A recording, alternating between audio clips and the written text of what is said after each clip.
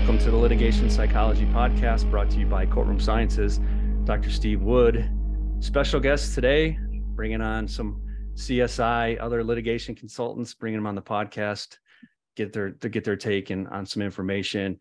And I'm lucky enough to have one of my co-authors on a paper. She was actually the first author. I was the co-author to her, to talk about a topic that she knows a lot about, and we're going to get some more feedback on it today, that being the topic of dogmatism. But Ava Hernandez, litigation consultant at CSI. Ava, thanks for coming on the podcast. Hey, thanks for having me, Steve. I'm glad to finally be here. Yeah, it's your first time on the podcast, right? It is. So this could go good for you or bad for you. Maybe we'll see. I'm nervous. No, it's all good. So you're going to be the star of the show today, talking to us about dogmatism. Like I said, you, myself, and Bill wrote an article for Law 360 on it, but this was really kind of your topic, your area, and we kind of helped fill in. But I think this is really where your expertise comes through. So that's why I wanted to bring you on to talk about it, because you can talk about it obviously better than I can. But just kind of for our audience, can you kind of give us a general overview? What is dogmatism? What's kind of the theory behind it and the concepts? Yeah, well, dogmatism is kind of really interesting, actually. It kind of flowed out of some psychological research out of the concept of authoritarianism, combined with the idea of rigidity and rigid thinking. It started with this social psychologist named Milton Rokeach back in the 50s and 60s. He published a lot about dogmatism, which was later sort of updated and changed by another psychologist named Bob Altemeyer in the 90s. And in the 90s, Bob Altemeyer really kind of solidified what dogmatism is and differentiated it from those other concepts, as essentially he defined it as an unjustified and unchangeable certainty in one's beliefs, reflecting conviction beyond the reach of evidence to the contrary. So it's a belief that can't essentially be changed quite as easily as other beliefs might be. So evidence doesn't quite reach in. Hard-headedness of sorts? Of sorts, yeah, of sorts. And psychologists kind of go back and forth and disagree whether or not dogmatism is something that's kind of an overall cognitive structure, like a personality characteristic that will apply to everything that one believes in, or if it's something that's really domain specific. So you can just not have a dogmatic approach to many things, but then have a dogmatic approach and a dogmatic cognitive structure and mindset towards specific things. So psychologists kind of go back and forth about that. What's kind of the prevailing theory, or what's the kind of prevailing approach that's out there right now? Is it which one?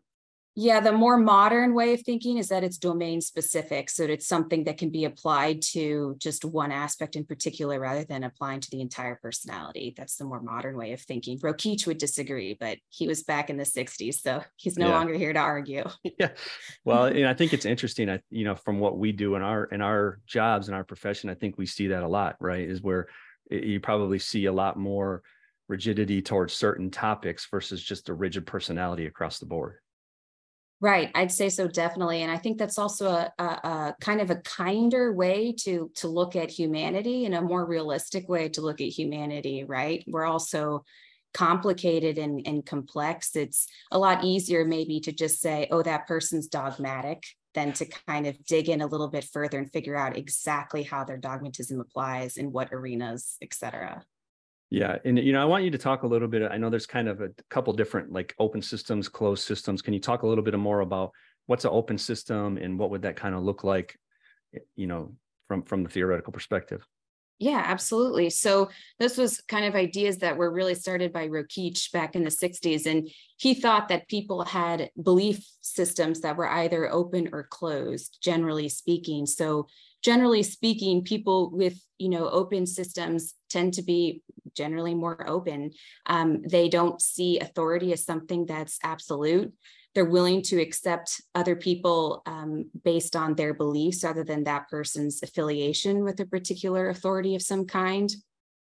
They kind of have a big picture approach of looking at things. They can step back and take a big, broad perspective. And they don't have as much tunnel vision when it comes to beliefs. They're willing to evaluate information on its own merits. Again, not necessarily tied, whether or not it's tied to a specific authority or not. And what are those, like the authorities? We keep talking about the authorities, but what do you mean, for example, as far as what would be some authorities that people would tie their kind of thought process to? Yeah, thank you, Steve. That's a great question, because I think that when we're talking about dogmatism, that's a word that people usually hear in conjunction to kind of a faith environment or religious Yeah. environment. And that's absolutely not what we're talking about here. And Rokeach and other researchers, psychologists who've studied this really blatantly are explicitly differentiate this from being assigned to a particular religious affiliation or political affiliation or anything like that. It can be across the board. And in fact, there's some research on dogmatism in academics of people who can get so dogmatic about even such niche specific beliefs in academia in their certain fields that they could be considered dogmatic in that domain. So it really can apply to anything. And you could be dogmatic about anything. You could be dogmatic in your faith, and you could certainly be dogmatic in your political affiliation, but it can apply to beliefs about anything. So my beliefs on gender, it could apply to my beliefs on which fast food restaurant is superior, et cetera, and so on. There's definitely some Whataburger. Definitely some Whataburger people here in Texas that would be like that. I believe it, Steve. When I think the other thing too is when you think about it, it could probably go for large corporations as well. When you think about it from a jury's perspective and how they feel about large corporations. Definitely, you could be dogmatic about that. It's just the belief of whether or not a large corporation can behave humanly, whether or not they should be respected. Those sorts of things. People can absolutely have dogmatic beliefs and sort of a more rigid cognitive structure about those things, even as niche as it is. Yeah, and the open system is more what you would think you would want from jurors, right? The ability to see both sides, the ability to not let bias, prejudice enter into their thinking. The ones who can hold off any sort of judgment until they get into the deliberation room, which, looking through rose-colored glasses, I think that's what we would want to believe. But the truth of the matter is probably not what we really see, right? We probably see more of what in this closed system, which you can talk a little bit about what typically is really more like what we see from jurors. Yeah, no, absolutely. I mean, it's unfortunate, but it's true a lot of the time, and that's the problem with these with people with these closed system beliefs. The problem is that if you have this sort of dogmatic belief system about something, you're as the definition says, it reflects a conviction beyond the reach of evidence to the contrary. So maybe your belief is grounded in a reality that makes sense to you, but in the context of a particular case or in the context of the evidence attached to a specific case, that dogmatic belief isn't useful, it doesn't quite hold as true. So if you have someone who's kind of coming in with that mindset, then you're kind of stuck with a next to impossible time, right? Because they are incapable. It's a bias. It's a cognitive bias. Rokeach believed it was a cognitive bias. So it's something that can't just sort of be switched on and off, that as much as we might like to think that by the power of our ability to persuade, it's not necessarily something that we can just change. And what's been your experience? I know obviously you and I have done some work together, and we just came off of a mock trial together, and we were talking more about this, but what's been kind of what you've seen as far as jurors in mock trials about their dogmatism and how that kind of plays out in both the kind of the group dynamics and how they address things individually? Yeah, I find it to be utterly fascinating the way that this kind of comes in and plays out sometimes, especially when the dogmatism is attached to a belief that you kind of didn't expect. Like, for example, I've been doing a few jury projects lately where marijuana has kind of come up and been at issue in some way or another. And it's been absolutely just fascinating to see the ways that people's dogmatic beliefs about that influence everything. I had a juror in a focus group a few weeks ago who was absolutely pro-defense the entire way. And then when we revealed at the very end that there had been potentially some marijuana use involved, that was that issue, she completely changed. I mean, 8 hours of being pro-defense, hearing everything. And then as soon as she heard that potentially this, that a party in the case potentially had marijuana involved, everything changed. She couldn't incorporate new evidence that would change her deeply held, perhaps very unconsciously deeply held beliefs around marijuana use. Nothing could change her mind. That's interesting. I think it kind of goes to like the idea like of cognitive dissonance as well. And you were talking about it being kind of a cognitive bias. I mean, imagine you're someone who's like staunch against marijuana, and all of a sudden now you've sided with this defendant, and then you hear that, and now you have that like, okay, well, I'm staunch against marijuana. Am I going to kind of go against my preconceived beliefs and say, okay, in this situation, I've seen evidence to show that this person's not at fault, but this evidence, but can I do that in the face of marijuana? And it's almost like if you overlook it, then all of a sudden you've had to basically unring that bell that you've been ringing for so long and kind of reevaluate the thought process of, oh, am I really staunch against marijuana? And if I am, then I need to act with consistency to say, oh, well, this is going to be the straw that broke the camel's back, right? Right. And I think you bring up a great point, Steve, which is sort of that you're asking people who are dogmatic about certain things to completely change their entire belief paradigm just in that moment. And as much as we like to think that we have the power to do that, psychologically, that just ain't going to happen. Yeah. This kind of change is something that, clinicians would tell you would take years, of sort of solid cognitive work to affect that kind of dramatic change and shifting from thinking this is wrong to, this is a gray area and black and white, not quite as black and white to me anymore. That's a huge shift. And I want to acknowledge that there's not a ton of research into the whys behind dogmatism. Why do people get dogmatic about certain things? How does this kind of come about? We have some qualitative research, some studies where people are kind of sitting down and asking more questions instead of doing kind of quantitative psychological research from people who are in dogmatic environments and who have experienced dogmatic ways of thinking. And that's where we can get some of this information as to the whys. So I have a lot of respect for people's dogmatic beliefs in the sense that I understand how intense it was to perhaps arrive at that conclusion, that all of the layers and all of these things unconsciously, consciously that are in place so that people have and hold these beliefs are something that could have taken a lifetime, could be attached to something much deeper than you or I could ever really fully understand, so it's not something that they can turn off in the blink of an eye based on a little bit of new evidence, unfortunately. And I think that goes to a point too that we talk about jurors and people in general not necessarily knowing where their thoughts come from specifically. It's like the idea that we always see in mock trials or focus groups of, hey, what if I gave you this information? How would it change your thinking? Right. By that time, usually the jurors are so locked in that you're trying to get them to now reanalyze, and they're not really necessarily really good at being able to tell you, oh, that would really impact it. Or a lot of times what we see is, nah, that wouldn't really move the needle for me, but it could have in a different context, which I think is interesting with you when you're talking about that person with the marijuana use. So most people would probably say, nah, I don't know. But that for that person, they were able to say like, oh no, absolutely. Yeah, that will. So like you said, it's interesting to see what was the underlying notion to that. But most people have no clue whether A, how much something will impact them, and B, where it's really coming from. Right.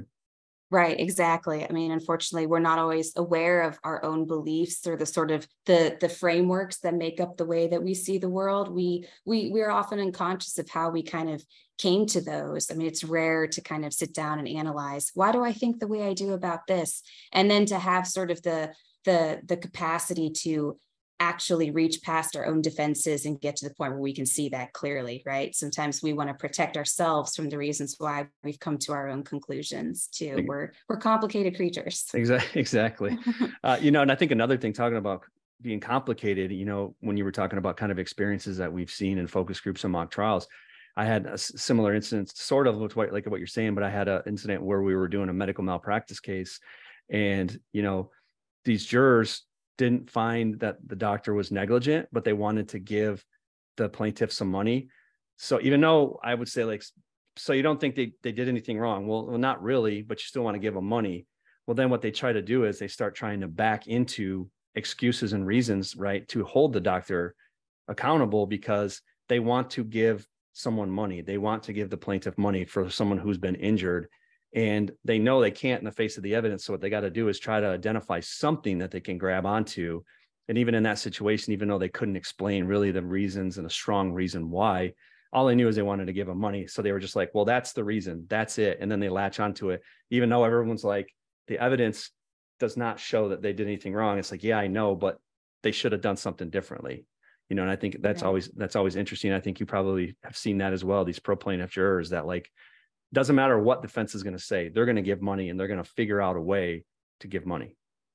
Yeah, absolutely. And I think that kind of goes to a few things, but definitely dogmatic in the sense that if you have this idea that a larger, I think a dogmatic idea that we see a lot of belief is that sort of the larger institution or organization has to pay the most, regardless of actual allocation of fault. It's sort of jurors will latch on to someone who they perceive as having the greatest amount of resources and just sort of want to put all of the damages there. I think sometimes they think, it's a lot easier for them to punish in some way something that's faceless and nameless, that's a little bit colder than an individual. But absolutely, I mean, it's so difficult because in that case, exactly, you have people with these dogmatic beliefs where even if the evidence points to something else, they aren't able to incorporate that evidence into their actual framework of belief. So you're sitting there talking to them, trying to persuade, trying to communicate, trying to showcase additional evidence. And you may have people nodding back at you, but it is not making it in cognitively. It is not making it into their mind. It is not being shifted around. It is not being sifted. It is not being considered, quite simply. And I think, what you were just saying there, that really kind of sums up what we refer to when you talk about closed systems, right? That this, what you were just talking there about not allowing that information to come in. It's just in the face of information that's contradictory, they just kind of shut it out, block it out, and don't let it in. Right. I think it's not wanting to be faced with sort of complex information in that moment that might have to shift their decision making or shift their viewpoints. They're not able to kind of in that moment and in the time that you have at trial or whatever situation you have where you're presenting evidence, there isn't enough time or space or ability for people in that moment to consider this opposing viewpoint, to hold it against their own viewpoint, and to look at what's true and what's reality. That's not going to happen in the middle of a trial. So yeah, this cognitive bias of this closed system thinking and belief systems in some jurors is something that actually inhibits accurate decision making, because you're not actually considering all the pieces of the puzzle. You're really only incorporating what makes sense to you. I think, so from a jury selection standpoint, if you were going to go in and do jury selection for a case, kind of how would you approach that in order to identify these dogmatic jurors, whether it's the plaintiff or the defense, that they know nothing I'm going to say to this person is going to get through to them. So obviously that, you're either going to try to use a peremptory or try to get them for cause, obviously first. And then if not, at least they're kind of high on your list for peremptory strikes. But kind of what would be your approach to identify these dogmatic jurors in voir dire? Yeah, I think first, if it's possible, for counsel to really assess the specific themes or the issues which people could have potential dogmatic beliefs about first off, and kind of have that in a list going in, whether it's in these cases we've been dealing with, if it's marijuana or if it's beliefs about corporations or belief about healthcare providers or whatever it may be, to kind of have those themes and those potential things there where you can kind of test them. And then I would really work in voir dire or voir dire, however you're pronouncing it around the country. In voir dire, I would really kind of work on setting the stage, as you wrote, Steve, in our paper so much about, from your perspective in social psychology, how often people's responses to questions are just the socially desirable answer, right? They're going to give you whatever you want to hear. So I'd work carefully in voir dire from the very beginning to kind of normalize thinking against the grain, to really let jurors know it's okay to disagree with something that you're saying. You want to hear it, really let them know you want to hear it, so that hopefully the best that you can, you set the stage for people being willing to answer your questions correctly.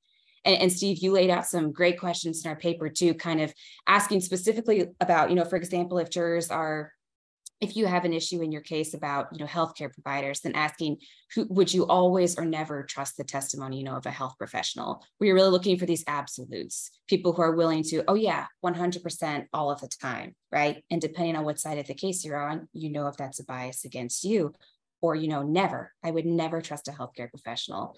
And those absolutes can be a bit of a key for some dogmatic thinking in that specific domain, particularly if jurors respond affirmatively to more than one of those sorts of questions where you're asking them these absolutes, the more that they agree with, the higher chance that you have that those are people with a more dogmatic, cognitive structure. I think you make a good point on that too, right? The idea is consistently on these absolutes. A lot of times everyone will think, oh, if they answer yes to a certain question, then automatically you have insight into their belief structure. But I think to your point, multiple questions, it's going to be a big picture that you're going to want to paint. So like you said, developing questions and then counting kind of the number of times that they're agreeing to these absolutes versus, oh, they said it once, then, Right. we got a good read. Right. I definitely be careful with people, answering something once, obviously you can do more follow-up questions to kind of dig in from there. But if you have people, even if it's twice or more with these sorts of absolute kind of questions, then that's kind of a yellow flag, red flag for you there. Yeah. So let's say hypothetically, one of these jurors, these dogmatic individuals make it onto a jury panel.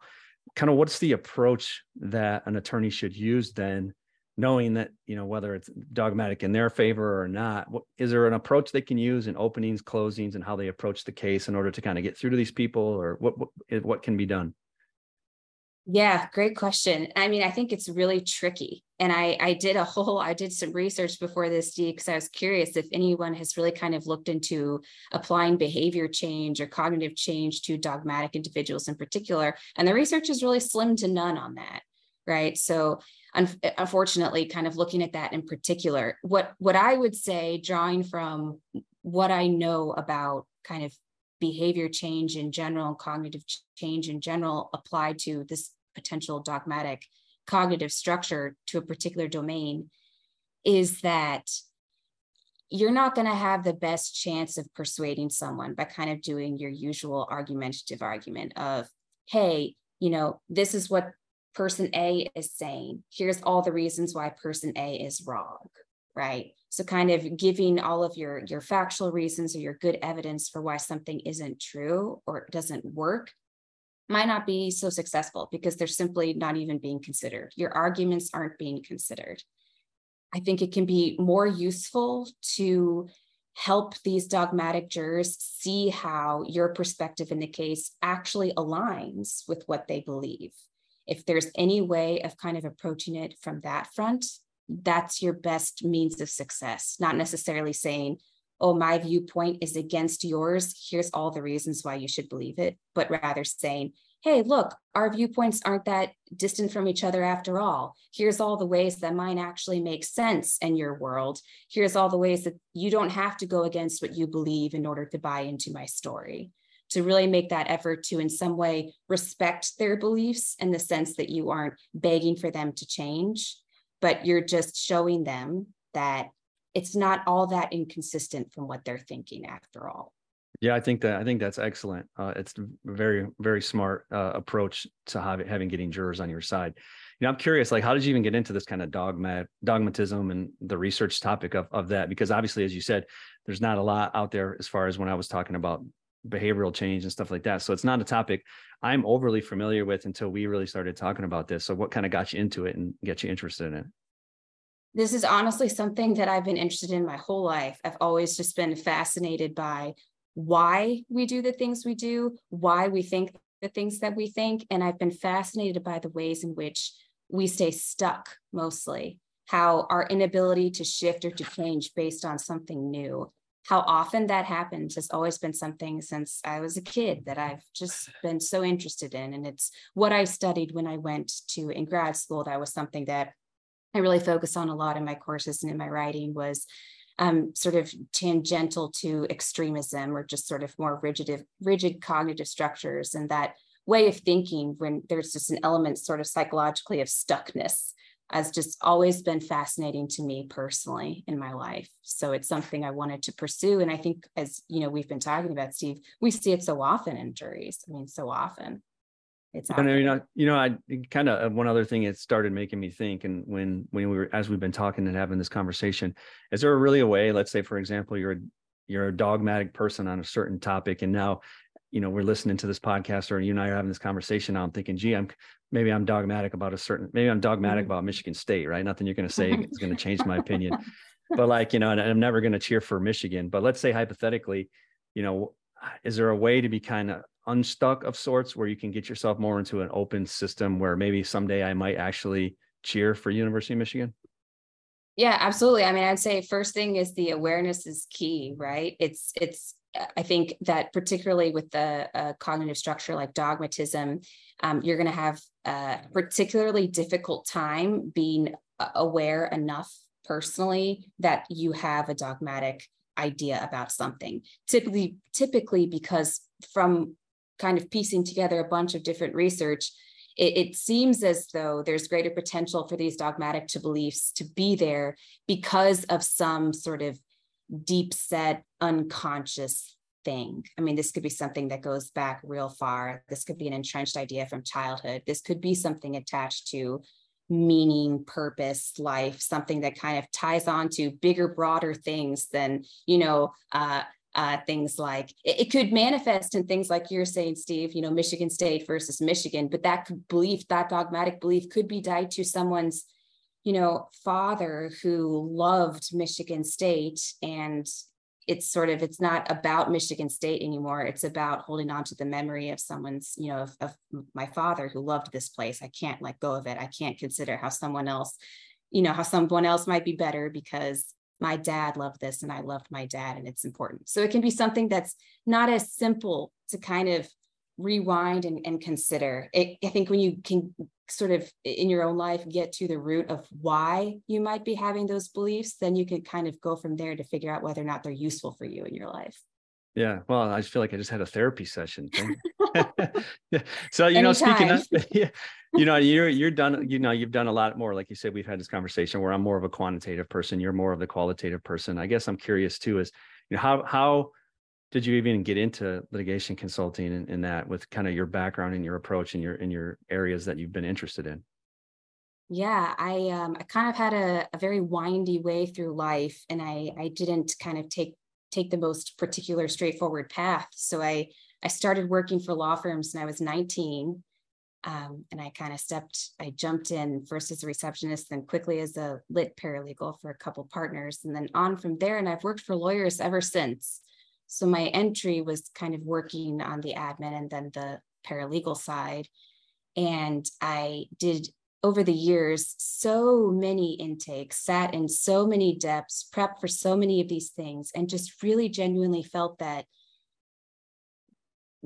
these things, there was something there in addition to sort of the legal side of it that I wished was there a lot of the time. And especially kind of as we do a lot of work with, with witnesses, Steve, and I did a lot of work with kind of witnesses and plaintiffs and parties to different cases that I felt like they needed to be accompanied in a certain way, that there was a way that could help everybody involved, that could help the litigators, that could help, the parties, that could help the clients, that could help everybody make things smoother, quicker, better, cheaper for everybody involved if we could just kind of give people a little bit of help. So I went to grad school for clinical psychology, and it was my goal and my plan to kind of come back and work in the legal field at kind of the intersection of the legal side of things and the psych side of things, and kind of combine the two as we've been doing. I just think it's such a fascinating, incredibly useful, effective, and cost-effective approach and way of looking at